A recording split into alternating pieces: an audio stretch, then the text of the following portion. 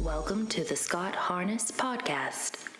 Well, what's up, everybody? I am so excited to be with you today. We've got an engaging topic that we're going to unpack together. I've got a group of folks in the room, but what we're going to be talking about today and what we're going to answer today is, do you have to go to church to go to heaven? I think that's a great question, and I've heard it said a lot of different ways, but that's a fundamental question that we have heard, and we want to unpack that with you today. But before we do that, before we jump into that question, let me throw a couple things at you. One is if you're watching us on YouTube, would you please like this video? Remember, you don't have to subscribe to like the video, but I wish you would. If you go ahead and subscribe, that keeps content coming to you. I just read, or was just looking at our analytics for our YouTube channel, and 90% of the people who are viewing our videos are not subscribers. Now, the reason why that's important is because as our subscribers continue to grow, our opportunities to put this content, this information, and answer these hard questions that people need to hear about, as you subscribe, it helps us get this content in front of other people. So think about it as a missions project. Not only are we going to be helping you, but you can be helping the world that we live in. So please do that, and that would be a super big help to us. If you'll click the bell, then every time we put in new content, which, by the way, we put videos up all the time, all different types of videos on all different types of subjects and things, you're gonna get to know about that. So do that if you would, if you don't mind, please do that. But today we're going to be talking about, do you have to go to church or to go to heaven? Can you go to heaven without going to church, or do you have to go to church to go to heaven? You know what I'm saying? So do you have to be in church to go to heaven? That's what we're going to talk about. Before we do that, let's go around the room real quick and let me just kind of introduce you to everybody. First, we got Faith. She is our campus director for our Sherwood campus, and Faith is going to be chiming in on the discussion and preparing us to, as we kind of go through this. And we have Abby. Abby is over our church connections. She really navigates a bunch of people through what we, believe and who we are as a church here at that church. And she has such a cool perspective because she gets to hear a lot of the questions of people who are just kind of walking through the door. So it's kind of cool. Also, we've got Brady over here on the mechanics of everything, and he's going to keep us moving forward and making sure that we look good, sound good, and that's a big job. I got y'all. Brady got a big job. Don't worry about it. I got you. Anything that makes us look good would be a lot of work. So before we jump into the discussion, though, let's just talk about a few different things. We've had some cool stuff happen over the last several weeks, and I think being able to share that with you is kind of one of the cool parts of the podcast, is that we don't have to just stay on script. We can kind of discuss some stuff that's going on. So, Faith, what's some cool stuff that's going on around your world? Well, we just went on a staff retreat. Yeah. So that was really fun. And we just had baptisms. Yeah. And baptism actually turned out really good. We had a bunch of people get baptized and a bunch of kids. Yeah. So that was really cool and exciting. And so many families excited to see their kids get baptized. So that's some of the things. Absolutely. Abby, what's going on in your world? So baptisms was real big and so much fun. I was the preschool, I was a volunteer in preschool ministry with some of these kids, and now they're several years later and they're getting baptized, and it was just beautiful. And then this week we have Lord's Supper coming up. Yep. And it's always incredible. It's always incredible when we do Lord's Supper. So definitely check that out. I think one of the cool things that's happening right now with us that I think that makes everything that we're getting a chance to do so much sweeter is the fact that these are things that we, for the past year, have really had a hard time doing because we couldn't gather, and there was all the social distancing and the separation and all that stuff. And we're getting to do those again. We spent the month of April really, really working hard to reach people with the gospel. And we saw over 150 people commit their life to Christ through the church, and then we baptized. I thought it was close to 40 here at Sherwood. I could be wrong. I'm not exactly sure what that number was, but I know we baptized a bunch of people here at the last baptism. Cabot baptized, I think 10. And so we're enjoying these in a new way because we didn't get to do it. This is stuff that we've hungered to do, to see people going public with their faith and us being able to connect with people. And it's just been, I don't know. I just think it makes it more precious, even though it was never not precious, but it's made it more precious. So, So Brady, with students, what kind of cool stuff are you seeing happening with students? Yeah. So, we've been doing Momentum for the past 4 weeks now. And so it's been going really good. Each week we are getting more students connected. So I think the first week we had 30, and then last week we had almost 50. So So we've been growing really well. Small groups have been great. We've had a chance for our student leadership school to take over a lot of things. So they're running all the messages. So every single Sunday or every single Wednesday, they're doing the message. So it's always at a student perspective. And then they're running small groups. They're running games. It's been really, really incredible. It's huge. It's huge. And that student leadership school is so cool to watch these students take ownership. And I'll tell you what's funny is that there's a lot of times where students will listen to other students way before they would listen to, some old crusty adult. Not that Brady's old and crusty. Don't feel that way at all. I mean, that dude's solid. Look at him. Look how young that dude looks. Old crusty adult. He Lovely. looks young as, I don't know. That right there, my feelings towards you go way down. So we'll think about how you look and how you sound later. So anyway, so let's jump into this question because I think we need to unpack it. First of all, let's just dive in, because here's the question: is do I have to go to church to get to heaven? What gives us entry into heaven? I think that would be the first thing that we unpack. And I do want to give you this understanding, and we'll probably put it in the description. I did a video on what it means to be a Christian, and we're going to include that because we're not going to spend a lot of time unpacking this facet of it, because I did do a video on it. It's important, but we want to kind of focus on the church a little bit in this discussion. So we're going to kind of just spend time here for just a moment. So what does it take to get to heaven? Abby, let me just throw that at you, since you're so brilliant and awesome. Give us your opinion, give us your idea, give us your biblical basis for, how do we get to heaven? Oh, Jesus. Right. Do y'all know I was going to say that? The beauty of that question, do I need to go to church to get to heaven, is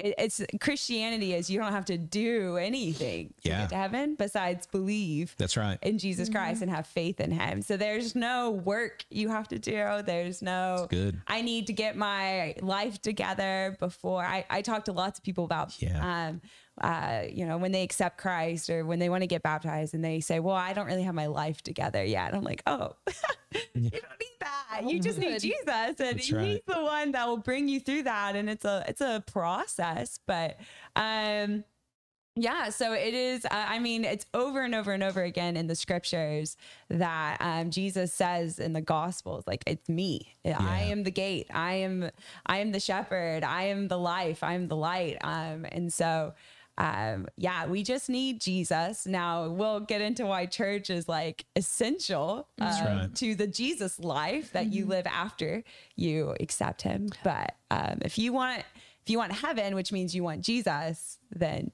gotta get Jesus. That's right. I feel like some people think of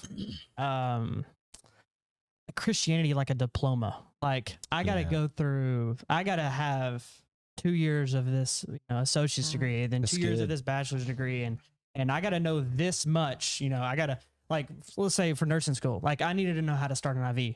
I needed to know how to assess somebody. There was a lot of things that I needed to know before I was a nurse. However, Christianity is not that. You can jump straight into it.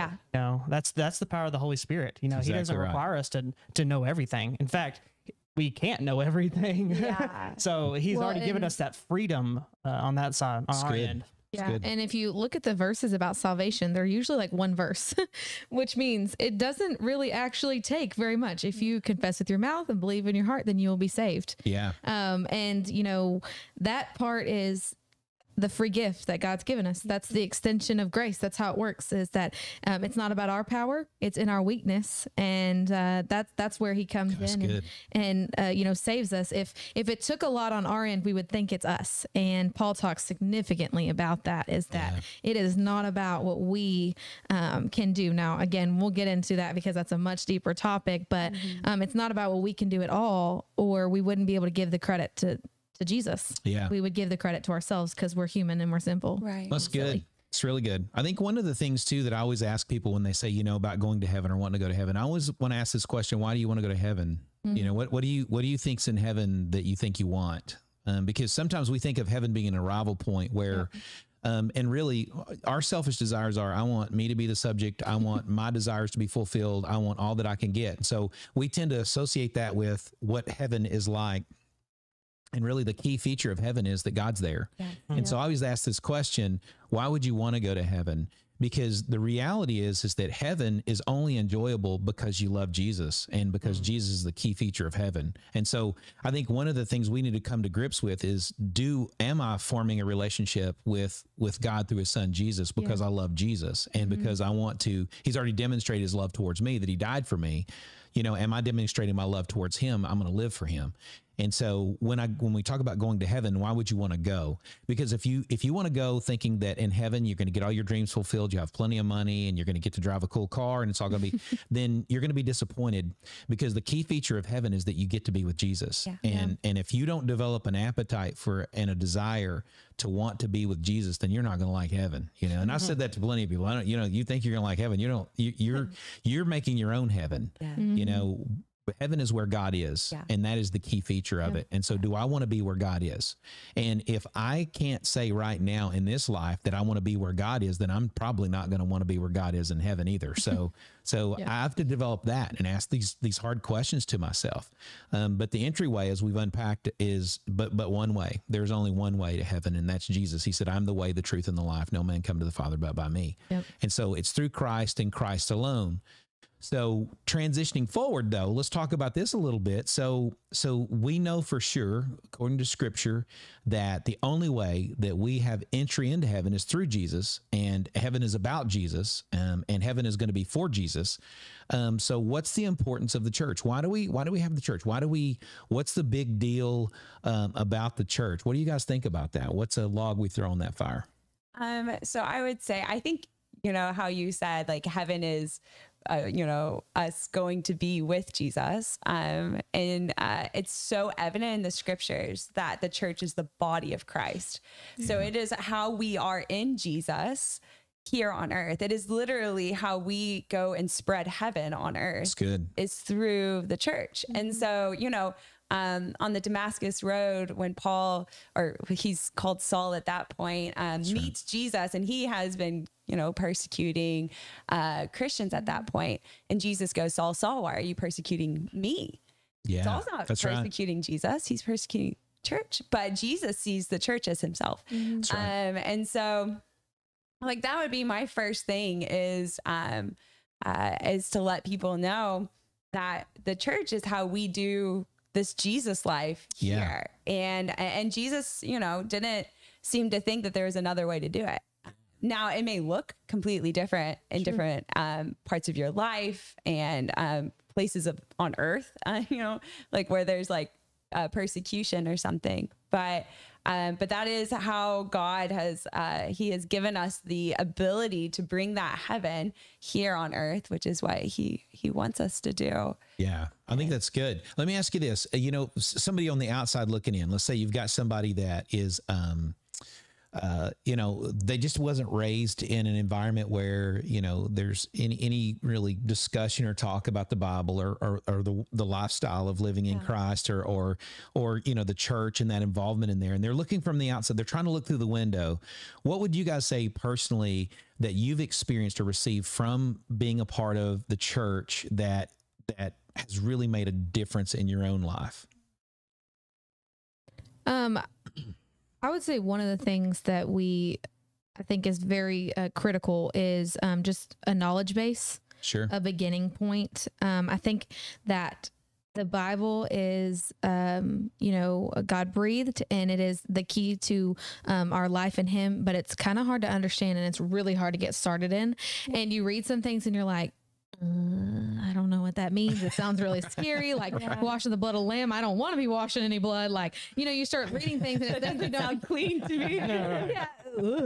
So we're slaying animals now. Like it sounds kind of crazy. Yeah. And the church is a great place to find people who can help you walk through the Bible and understand it better. That's right. It's also a great place to find community where your kids are protected and your students a place where they can find just friendships that you can trust. And, you know, the church is built of broken people as much as anybody else. And, but it is a place where I can find community, and that in my personal life, there's never been a time where I have not found friendship that I can trust, that I can go to in the church. And I just don't find that in the world the same way. I just don't. Yeah. Nowhere. I would say for me, I grew up in a part of America where churches sent their people as missionaries to where I lived, and we hosted missionaries as if we were like needed. It's just so weird. Like we were the mission field, right? And like I remember this church from Kentucky came up and they did mission work in my hometown, and I was like, oh, this is kind of weird. Like I live in a place where they need mission work. And so I lived in a tiny town in Maine, and the church for me was a constant, it was a constant, like, I'm not alone in the world. Yeah. It was the only place where I could be myself and be safe. It's the only place where I wasn't crazy for believing in a man named Jesus. That's good. And it was, I remember high school was hard. I was one of very few Christians. And so I would just get beaten, not like physically, but spiritually beaten up every day in high school. And then I would get to church and it was like, this is where I heal. And I didn't have those words in high school necessarily, or those thoughts, but I remember I would get thirsty for church. Yeah. I needed those, moms and dads and uncles and aunts and cousins and siblings, especially because we lived away from our physical family, and they became our family for sure.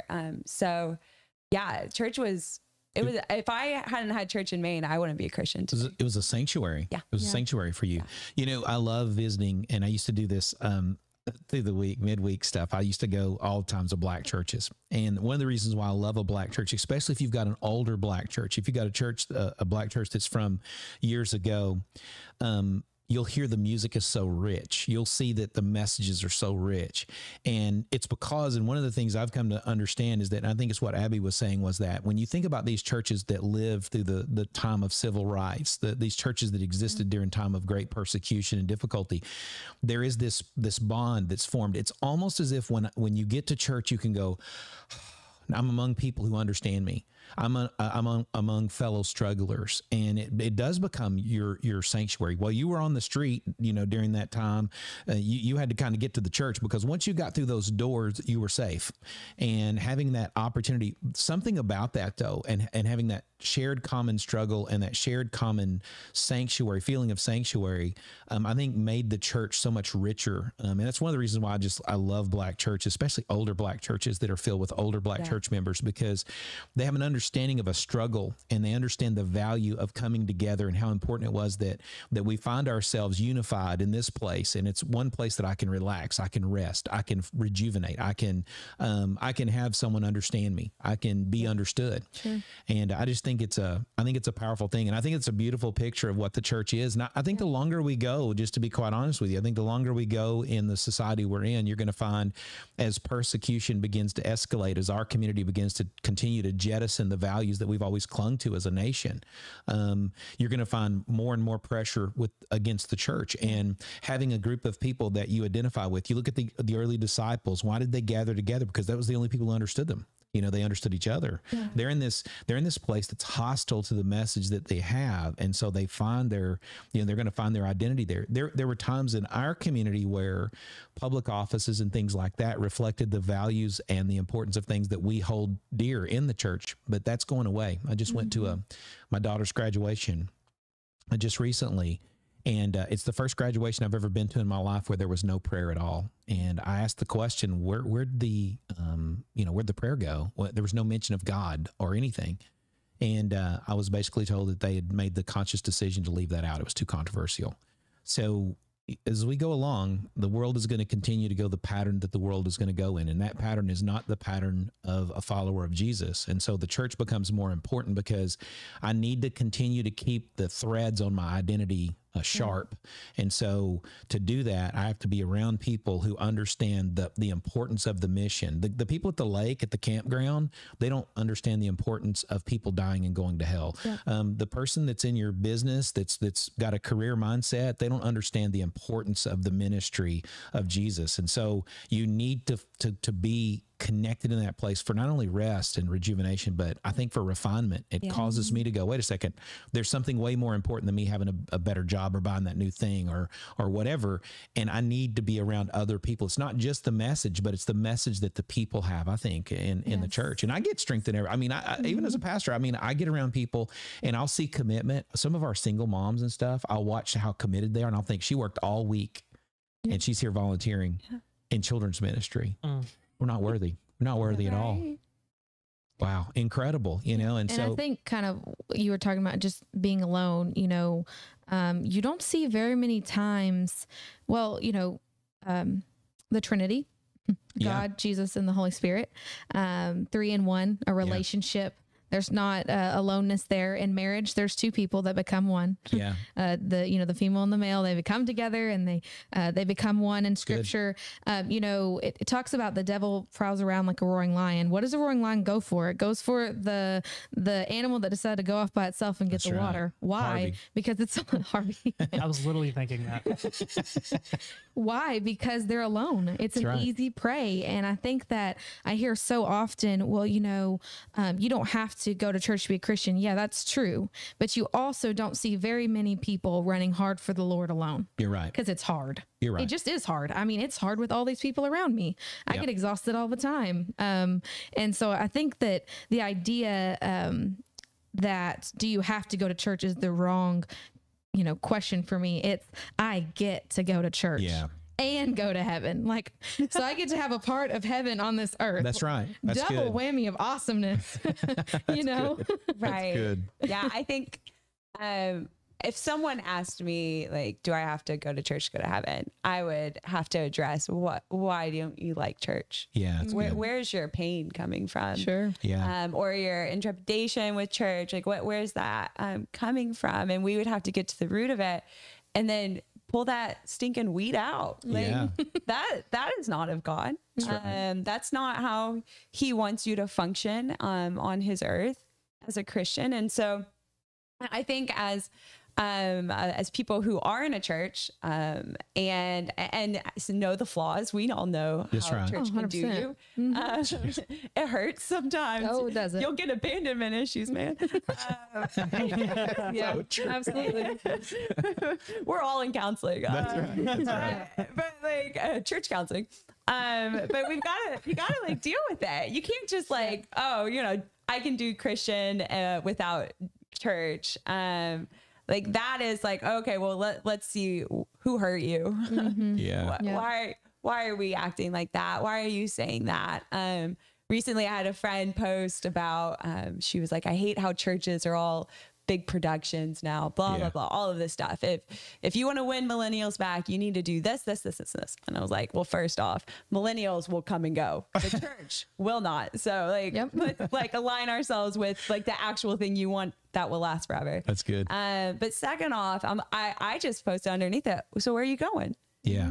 So you can list out all the things wrong, but you still need to find a place of believers, even if you don't like everything that your church does. That's right. Yep. And you won't. You won't. No. And you know what you do when you don't? You pray. That's right. You tell God. You tattle to him. That's right. You know what else you do? You step up and you help. Amen. Preach. If you want to volunteer. I'll never forget our kids director, Kellyanne. The reason that she got involved is because she picked up her baby and her baby was soaking wet and she hadn't been changed and it really bothered her. And she was about to turn around. She was about to yell at the lady and she looked and there was 15 babies in there and the lady was obviously overwhelmed. She went and signed up that day to volunteer. Yeah. She could have chose to drag that poor girl down even more. She already knew she was struggling that day. She was doing the best she could. Or she could choose to get involved. That's and good. I think that, that question goes back to what can I do the bare minimum to get to heaven? That's just not our goal. One of the things I love about the church is it constantly pushes me to care about other people more than myself. That's good. That's which good. is so different from what the world tells me to do. Yeah. I mean, we have spent the last year thinking about protecting myself. That's all I've been taught. Stay in your house, protect yourself. That's right. Don't get around people. You might get COVID. Don't get near this person. You might get this or that. Yeah. And we have gotten this idea that it is about us and people were still going to hell. that whole time, and they weren't getting the opportunity to know heaven and know Jesus during that time, and they were hopeless, and they struggle with depression and anxiety because we're not meant to live alone. We're not meant to be all about ourselves. God didn't intend that. We created that as humans. And so that question goes back to, what can I do the bare minimum? If I have the option to play high school football or be in the NFL, if I just put a little bit more work into it, I hope we all want to be in the NFL and put the more work into it. It's kind of the same thing with church. I can, stay at home by myself, and yes, I'll get to heaven. I'll go and get to heaven, but I could have this opportunity to experience freedom with other people and bring other people with me into heaven. And I just choose that. It's good. That's just the choice. Yeah. And I think one problem with the question is that usually the people that say that are wanting their part, they're biased into that question. The people that usually say that are probably the lukewarm Christians that Jesus talks about in Revelation. And as a lukewarm Christian, you're right where the devil wants you. You've been saved, and he failed at that part, but you're not spreading the word. That's right. You're not fulfilling the mission that Jesus has called you to. You're not helping people. So now as somebody that's not, producing leadership, producing disciples, as somebody that's not, given into the mission that God has called us to, we're just sitting there. Yeah. And it's just a lazy excuse, to be really honest with you. That's good. I would say this too, though, and I think you have to connect the dots, is that I go back to even what we said about heaven, is that, do you really want to go to heaven? Because Jesus is going to be the subject of heaven. And so what you're going to say is that you're going to say, yeah, I want to go there. But yet the organism that Jesus is the subject of, you don't want to be a part of that, but you think you want to be a part of heaven. I would ask the question, when you try to separate the very group of people that Jesus died for, which is by his own words, and you separate that out and you say, you know what, I love Jesus, but I don't love his people. I love Jesus, but I don't love what he calls his body. I love Jesus, but I don't love his bride. I would say that maybe the church, it's not that you need to go to church to go to heaven, but what if church was a really good litmus test as to whether or not your heart's really where it's supposed to be anyway? And what maybe the reason why Jesus gave us the church was so that you and I could begin to understand our own heart. Yeah. Our own heart is selfish and self-centered, and our own heart desires to have what we want, and our own heart demands its way. But the scripture says over and over that that's not what love does, and that's not what God is about, and that's not what God wants us to be about. And so I think that the church kind of can become that test. It's not the way that you get to heaven, but maybe, just maybe, your desire to not really participate in what Jesus said is the most important mission on planet Earth. If maybe your desire is telling you that maybe you're actually not in the faith to begin with. And I think we have to ask those questions. The Bible says you should test the spirits. The Bible says you should test yourself to see whether or not you're actually in the faith. And does the church have problems? It does, but that's an easy out. I mean, isn't it? I mean, Walmart has problems, but you still shop, I mean, the car dealership has problems, but you still buy cars. The coach on your team has problems, and the team has problems, but you still participate and play. I think sometimes it's just a good way for us to have an excuse because we just want to do what we want to do, and we want to feel okay about it. I want to go to the lake every week, and I want to feel okay about that. I want to pursue these other things, and I want to feel okay about it. But, a good friend of mine ruined me in this. He said, here's what I want you to do. Every time you have an aspiration or a dream, he said, I want you to finish the sentence out while the world goes to hell. Mm-hmm. And I was like, what? And he's like, yeah. He said, so think about it. I want to advance my career while the church goes to hell. I want to have an extended time every weekend at the lake while the church goes to hell. And, over and over, it kind of ruins you, but that's the perspective that we need to think. Not only is it about my growth in Christ, but it's also about understanding that if I really do love Jesus, if I really do and have authentically entered a relationship with him, why do I not want to participate in the thing that he said was so important he'd give his life for it? Yep. That's right. So. Yeah. I recently was talking to a younger girl. She's like early 20s. And I was trying to get her to come back to church. She had been out of the habit of coming to church for a while. And she was like, I don't know, it's kind of hard. It's just so much easier to watch it online at my house and stuff. And she's fine and healthy, so she can come. And anyways, I was just like, girl, it's hard work. Mm-hmm. This isn't for you just to get benefits from. Yeah. And it's not for you to always feel happy all the time. This is for you to put in some hard work it's scary. Sure, that's life. I was like, I came to that church as a single person who didn't know a soul here. And I had to make this decision of like, I'm going to meet people. I'm going to go into, events. I helped serve at the tornado relief. That was my first time actually serving with that church. I didn't know a single person. It was 2 minutes from my house. And so I drove over. My heart was pounding. I was super awkward. And Angela Evitt gave me gloves and like a shirt or something, like a t-shirt, those orange shirts. Oh, they're so ugly. And I just was like determined. I'm going to meet people, and I did, and I loved it. But it was scary. It was hard. There was awkward moments. And I didn't have people to talk to sometimes when you're just standing around, and I had to like make conversation. Oh my gracious. And so I think like, and especially our generation, we're so me-centered. Oh yeah. And self-centered. And we do think we want the easiest. Yes. We have Amazon right away. We have Disney Plus. I can watch all my shows, Netflix. Everything is so quick. And like, I try to do my job that I get people connected real fast. But at the same time, it's like you have to do the scary hard work yourself. You do. And that it's worth it. But at the same time, like, even if you get no benefit from it, we should just do it. That's right.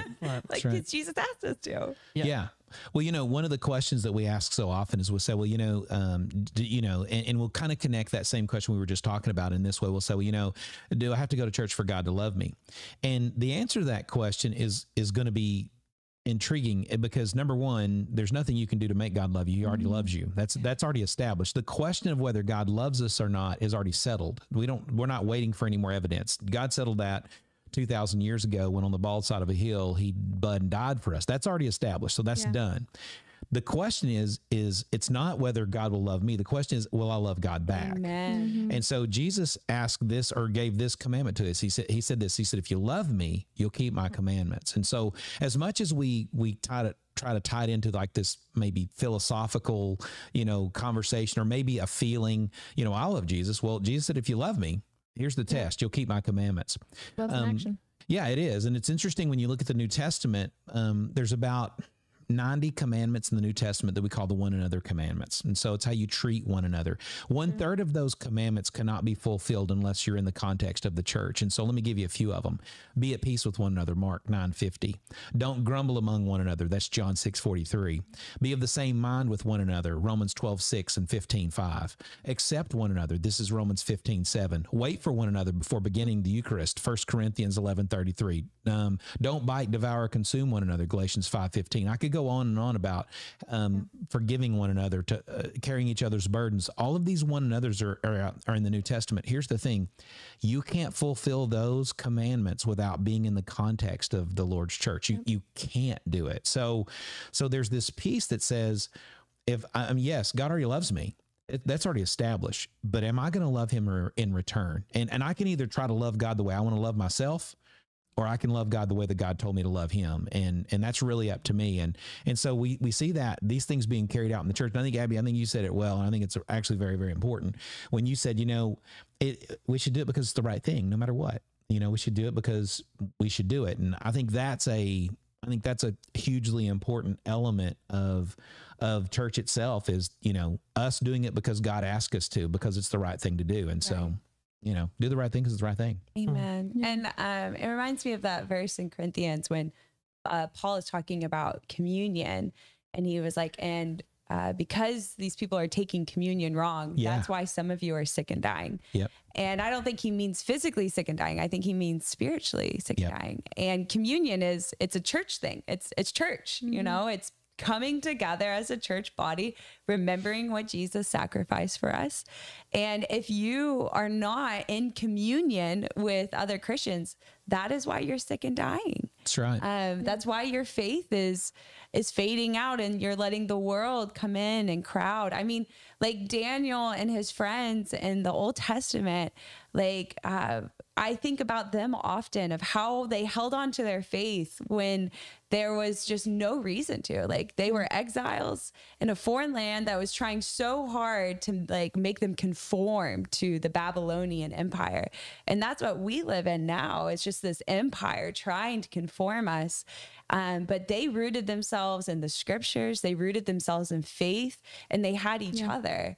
And they were able to like shine a light on God through it. And that's what we're supposed to do. And it's hard. Yeah. It hurts. And there's times when we're thrown in a lion's den. That's right. And you still have to be faithful. That's right. That's right. Well, and I think too, when you look at the mission and the purpose of the church, and you think about it today, all that the church is up to and doing, when you take into consideration shallow water wells, clean drinking water, hygiene. I mean, literally, there are communities and there are big chunks of countries in the third world that the church is absolutely the upstanding hope for them in physical ways and spiritual ways. When you look at the distribution of food, the largest social justice organization in the world is the church. Yeah. The largest hand of helping those who are hurting is the church. The largest mission sending force in the world is the church. That's never changed, and I'll say this, and I don't care if it upsets, so you can get upset. You don't see any atheists organizations digging shallow water wells. You don't see, they're going to argue and gripe, and they run a whole bunch of negative campaigns, but you don't see them reaching into the world to those who are hurting and dying and doing something for them. But you see that in the church. We think that the church was made for us in America, for us as Americans. You're supposed to make me comfortable. I'm supposed to like everything. I'm supposed to have a program that custom fits me and my family, and you're supposed to whatever. And if you don't, we're leaving. I just read this article the other day. It was talking about college coaches that are needing counseling because of the transfer portal. Now that college athletes can transfer out of their program. I was like, well, just go have them talk to a pastor. We've had we've been dealing with the transfer portal forever. I can't even talk. See? It's got you all messed up. Yeah. They bebop out. They do. Oh, God. You have PTSD at that. Yeah, exactly. We're leaving. Well, what are you leaving for? Well, somebody said something about somebody, and I'm done with that. So but it's not personal. Yeah, it's not personal. It feels personal. Exactly. We just don't like you anymore, and we can't be your friend anymore. So anyway. But Paul writes so many books of the Bible, letters to the churches. Oh, yeah. And why is that? Because church is the hardest, most rewarding thing you will do. It's true. And because it's around people. And, a verse that we go back to all the time is Ephesians 2:10 to just talk about identity. And it's for we are God's masterpiece. Establishes who we are in him. Created, though, to do the good things he planned for us long ago. It wasn't just half of the story. And we always take the first half to make ourselves feel better. Like, oh, we're God's masterpiece. That's amazing. Yeah. And it is. It's the truth. And we should feel incredible because we are his masterpiece. And not very many times a day do I get told I'm a masterpiece by random people. It's actually really special. But there's a point to that. You're a masterpiece. Oh, thank you. But there's a second part to that. And we're created to do the good things that God already planned for us long ago. He already planned it. It's my choice to act in it, though, and be a part of it. And that, I find that in the church is the easiest place for me to grab my shovel and start working. Yeah, it's the most important beating you'll ever take. It is. It really is. So I think the conclusion is that we for sure don't have to go to church, but I do think church is I think it's a test. I think it's one of those things, my willingness to stick with and stay in something. And I do think about Jesus. I mean, you look at the disciples and you think about, he picks these 12 and they're knuckleheads. I mean, let's just face it. Which he works with knuckleheads. All of us are, really. Yes. Please own it. Just own that you are a knucklehead. Yes, exactly. And let us be knuckleheads. Exactly. Yes. But, he could have, don't he wanted to get a do-over? I mean, he could have easily said, okay, well, shoot, look at Peter. He's always running his mouth, and nobody hardly knows Thaddeus. But anyway, the rest of them, you got all the other group do little or nothing. And then you got Judas. Obviously, we know him. He was like not for good reason. Deacon. Master betrayal. No, I'm just kidding. But anyway, you've got this guy that's going to definitely, turn you over. But Jesus stuck with him. Yep. And he stuck with him. He did. And he didn't do a do-over. He stuck with them and he ground it out. And I think that's really what a picture of church and the relationship we have with each other. It's kind of like, you go into your mom's house and it's, she's fixing Sunday lunch for everybody and she'd make these burgers and French fries and you go, Mom, you got any ketchup? And she goes, no, I'm fresh out of ketchup. You're like, that's it. Everybody get your stuff, get the kids, we're done with this. Mom ain't got ketchup. You ain't my mother anymore, and you see that as being silly, but that's kind of how we treat church. I didn't get my ketchup, so I'm taking my ball and I'm leaving, and that's really not what it's about. Even in the conflict of church, the church is still an incredible tool where God uses us. That's right. Uses it to make us more like Him. He is helping us. What did Jesus do? He forgave. He loved. He long suffered. He endured. And all of those, you don't get a chance to develop those things unless those things are tested. You don't toughen up and you don't grow up in an environment that's sterile and separated. You will not learn how to be in relationship unless you're in relationship. Yep. And to learn from that, you have to stay in relationship and you have to struggle through it and you have to work through it. And the church is the ultimate workout gym for your relational understanding of what God wants us to be and do. Yes. So yeah, I on Easter I was talking to this guy and we'd probably been talking for 30 minutes or so in between services, and he was outside at the coffee house and we were just kind of talking, and he was talking about business and he was a big business guy, and he said, man, I know how to make a successful church. And I was like, a successful church? He said, yeah, one without any problems. And I was like, all right, what you got? And he goes, don't let people in. Yeah. Amen. Don't let people in. Yep. Because people are messy and people have our flaws. Yeah. But the church is the catalyst to our faith. So like I can begin to understand Jesus without the church. Yeah. However, whenever I go to the church, it encourages me, it motivates me, it pushes me to become a better Christian. It's good. There's going to be perspectives that people have that I did not have. There's going to be times where I'm not going to want to go to church and somebody's going to be like, hey, you need to come to church. I need you to see that. I mean, that's good. That was one of the reasons that I came here, is because I came here for a couple of weeks. I was like, whatever, I'm just going to keep coming back. But the weeks I didn't come, I had faith, and I had a lot of people like, hey, you should be here. And then, and then I came to serve, and then I didn't come and serve. I'd have people that were like, hey, you didn't come and serve this week. I bet mostly they faith. Yeah. But then I saw the community here, and the community was incredible. And I saw the community that I was in, and I was like, well, I'd much rather be in this community. And that's why that was one of the reasons I started working here. So there was just, church is just amazing. Yeah. That's good. And people take it for granted. One of my favorite quotes is, I'm going to butcher it, but if I ever found a perfect church, it would be imperfect the second I walked in. And I think a lot of times it's, human nature. It's in me to look at all of the flaws in other people. And Jesus spoke to that, like the log in your eye and the speck in your brother's eye, but not see my own stuff. And so I would just like press in, like if you see a lot of flaws in your church or that church or whatever, the first thing you should really work through are your flaws. That's good. And go, okay, Jesus, I'm really getting negative about my church.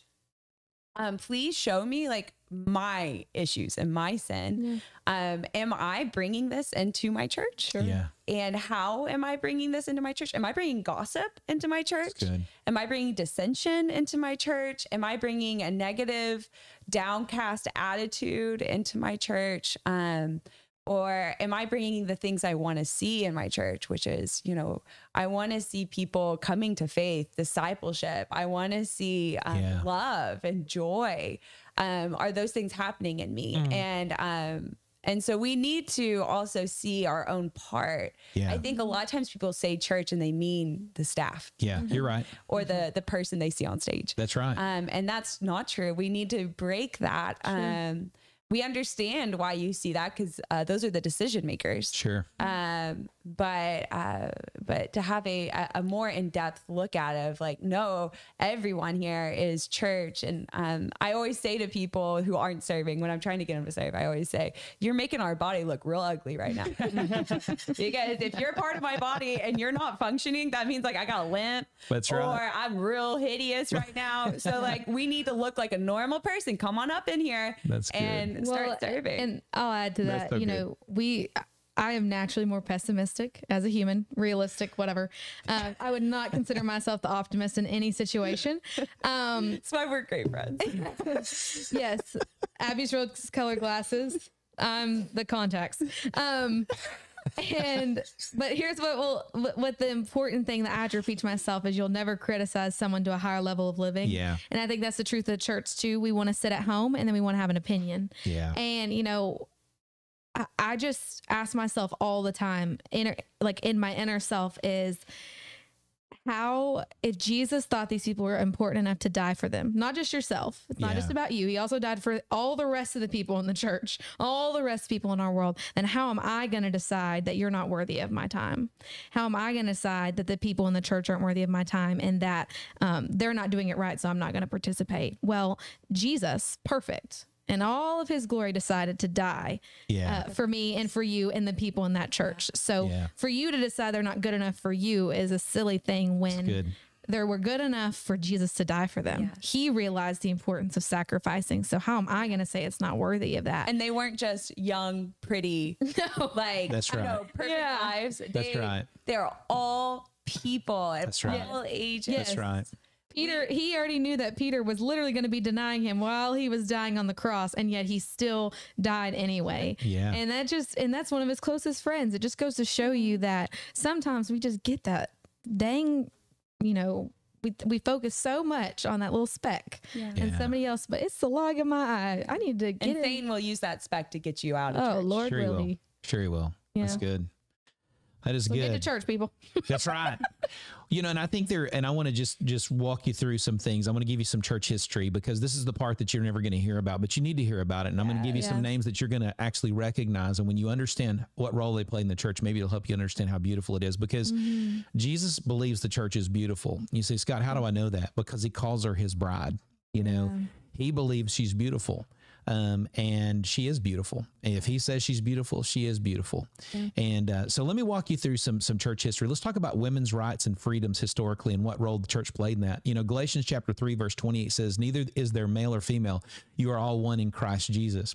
And so the Bible tells us that very clearly, that there was equality among men and women. And it tells us that long before we've ever seen a movement in that direction. In fact, that would have been a very unpopular verse, even in the community that Paul wrote that to.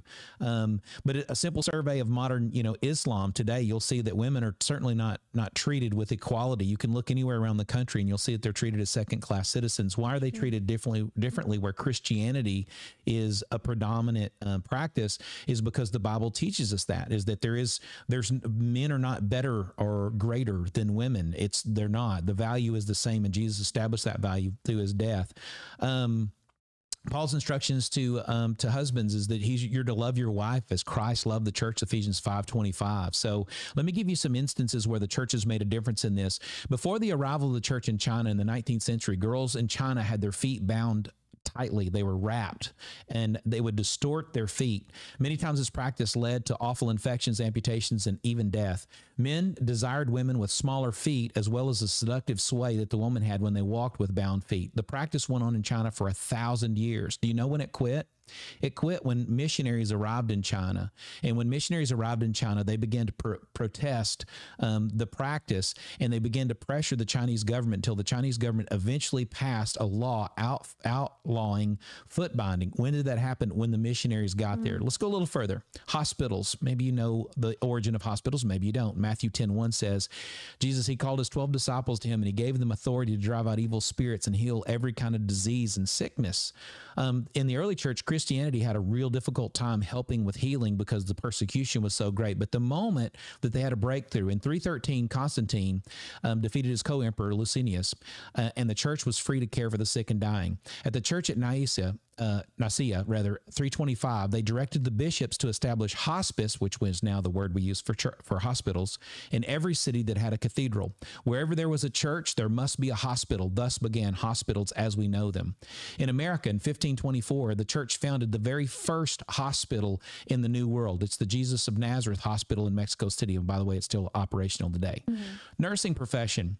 In 1854, church partner and Christian Florence Nightingale went to the shores of the Black Sea to nurse British soldiers who were wounded at war. After returning home, she devoted the remaining 50 years of her life to promoting hospital reform and administration and in nursing. In 1860, she co-founded the School of Nursing at St. Thomas Hospital in London. Her words were this: "The kingdom of heaven is within. We must also make it from without." Amen. In 1864, it was Jeannie Heron Durant, a Christian church partner, founded the International Red Cross. In 1881, Clara Barton, she was a Christian and a church partner, founded the American Red Cross.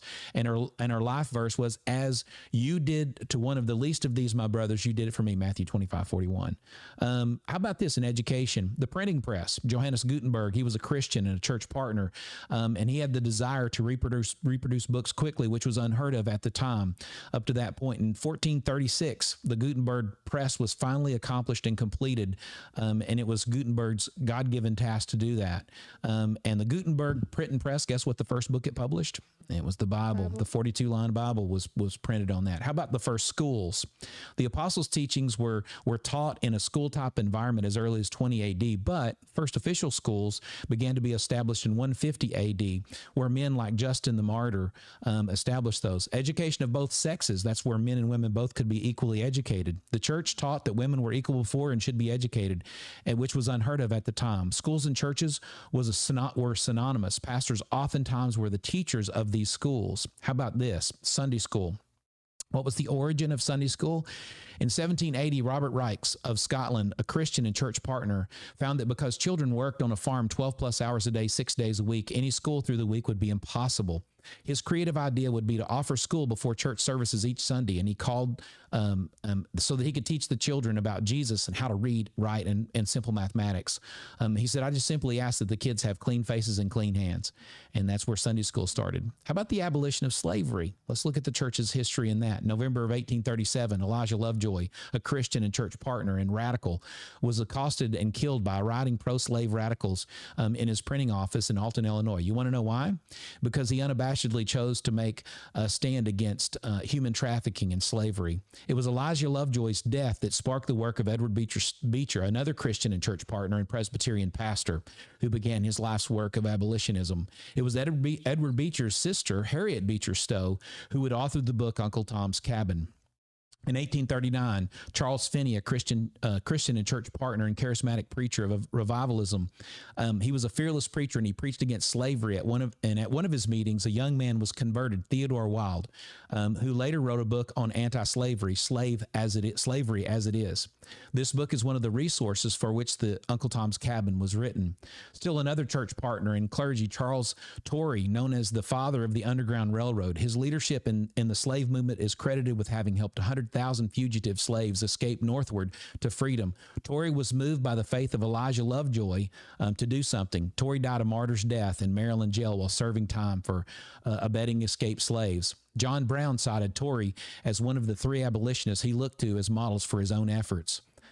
So what more could I say about the church? I could talk all about things in our history that we've done. I could tell you about the things that we're involved with today, everything from hygiene, eliminating disease in foreign countries, and making sure that the gospel gets everywhere. The church is beautiful. Jesus finds her beautiful. It is his bride. And yes, you can get to heaven with nothing but Jesus, but to say that I'm going to go to heaven and I'm en route there and not participating or not having a heart for the very group of people that Jesus died for and the organization that has had more impact than any other organization in human history on this planet, it's hard for me to conceive that you can say, well, I want to be in heaven and I want to be with Jesus, but I don't want to be in the very institution and organization that's carrying forth his gospel and the work on this planet. It's hard for me to put those two together. So I would say this: yes, you can definitely go to heaven with nothing but Jesus. But I wouldn't want to go to heaven, look him face to face one day and say, Lord, you know what? I spent my life on what I wanted to do. I focused on me, and I certainly didn't focus on what it was that you asked me to do. I think that'd be a huge, huge mistake. And when we look at the work and the efforts of the church throughout human history, do you want to be a part of that? Would you want to be a part of that person who helped establish the Underground Railroad? Would you want to be a part of that person who printed the first book? Do you want to be a part of the organization that established hospitals and think of the countless lives that saved? Would you want to be a part of the organization that has brought food to countless people who were starving? Wouldn't you want to be a part of that? I can't even imagine not wanting to be a part of that. Instead, I'm going to stand before the Lord one day and I'm going to say, you know what I did, God? I went camping. God, instead of being a part of the church, I chased out, I wanted 6 figures a year. Instead of being a part of the church, Lord, here's what I did. I had this really cool hobby. I flew airplanes, model airplanes. Is that what we want to go into eternity? I wouldn't think so. And so how is it that you move with where God is moving? You move in what God is moving in, and God moves in and among his church. And he has done that throughout human history, and he will continue to do that. That is his chosen tool to change the world, and the world is changing because of it. And so I would say, let's press forward. Do we want to go to heaven? Absolutely. But you know what? I don't want to go to heaven alone. I want to reach as many people as I can. Yeah. And let's not live for us. Let's live for him. Yeah. Jesus is a subject in heaven. He needs to be the subject here. That's right. And the only way that I can make that established with my flesh is to constantly be reminded of it. I do that when I assemble with the church and I get around church leaders and people who love Jesus as much or more than I do. And we spur each other on. We encourage each other, and we fulfill the Great Commission and the mandate that God gave us. So, yeah, you can get to heaven without the church, but I'm not exactly sure how you would live that out. And I'm not sure that you'd want to. So, we're going to kind of conclude there. I'd love to hear your comments. I would love to hear, what you have to say, your thoughts. And, if you've got questions and maybe you want to hear some more about something that we've talked about today, we'd be more than glad to answer that. We personally answer every single comment that's left, every question that's left. We do that because we enjoy it. And so share this, share what we're talking about with other people. Maybe you didn't know the value of the church. Maybe you didn't know how important she is and how beautiful she is in the work that God's given her to do. So I want to leave that with you. And I want to say, until the next time we see you, may God bless you richly in all that he's called you to do.